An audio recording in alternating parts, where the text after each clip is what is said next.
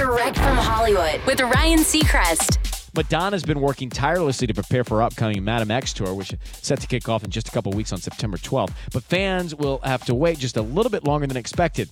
Madge revealed on her website the tour is delayed, affecting the first 3 shows due to highly specialized production elements being delayed. 2 of those dates have been pushed into mid-October, but one night had to be regrettably canceled entirely. In a statement released where she refers to her alter ego, Madonna says, Madame X is a perfectionist and wants to give you the most unique, magical, and musical experience. She underestimated the amount of time it would take to bring this kind of intimate, theatrical experience to you and wants it to be perfect. Thank you so much for your understanding. Her Madame X tour now starts September 17th in Brooklyn. That's Direct from Hollywood.